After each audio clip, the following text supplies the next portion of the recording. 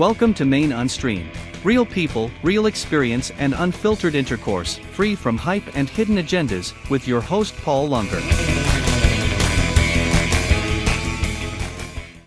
Welcome to another episode of Maine Unstreamed. Thank you very much for joining me. And if you are here for the first time or coming back and haven't subscribed, I'd appreciate if you hit that subscribe button and smash the notification bell wherever you see it on Rumble, BitChute, Odyssey, Locals.com, a whole bunch of places. And if you're listening to the podcast version, then on one of the majors or one of the minors, then please do the same there. Be really grateful for support for the channel.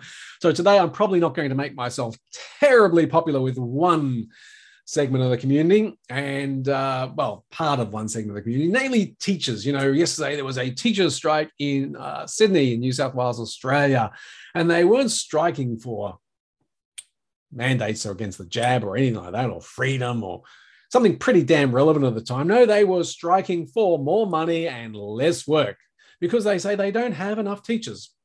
Really? More money and less work. Now, look at this. The average teacher, forget about principals, the average primary school teacher earns a lot more than a healthcare worker in Sydney.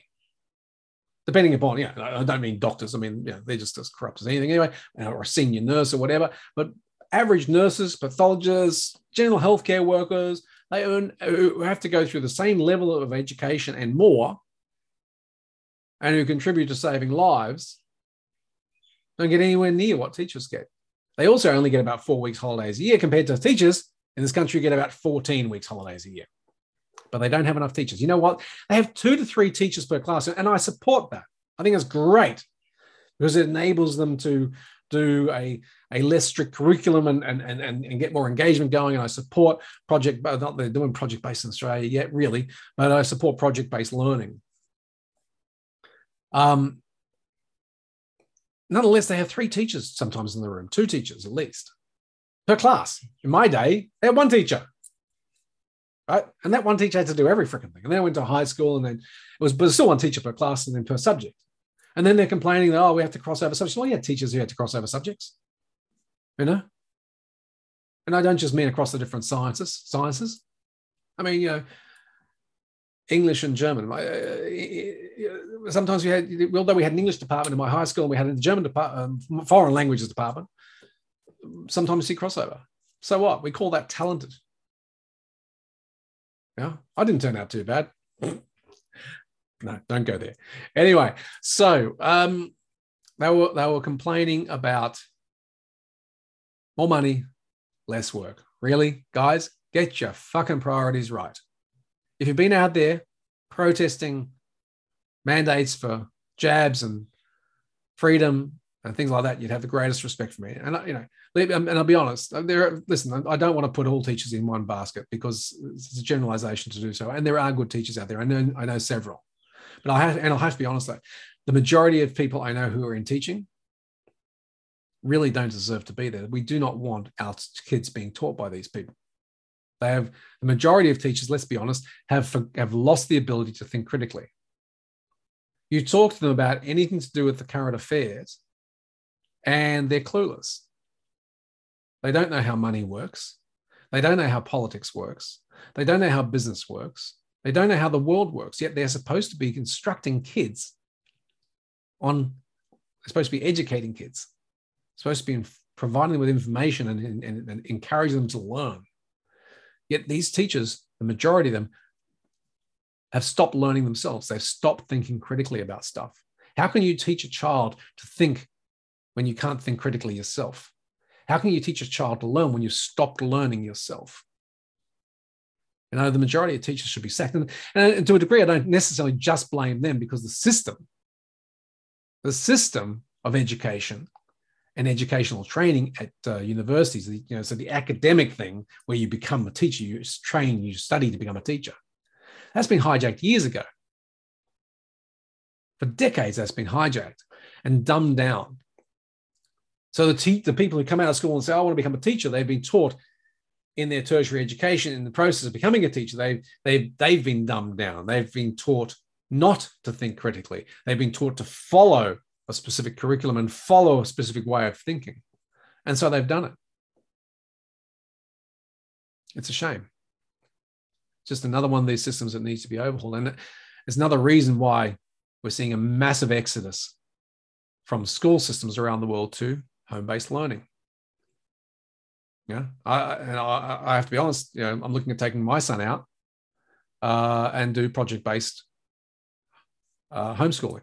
So what they call unschooling, where you come up with various projects that they have to go and learn how to do whatever the project is. So in other words, learning how to read and write and do maths and other things becomes a consequence of the outcome they want to achieve. So I think Elon Musk have a famous quote, his son doesn't necessarily want to learn how to use a screwdriver, but he might want to build a rocket. So if he wants to build a rocket, he might need to learn how to use a screwdriver.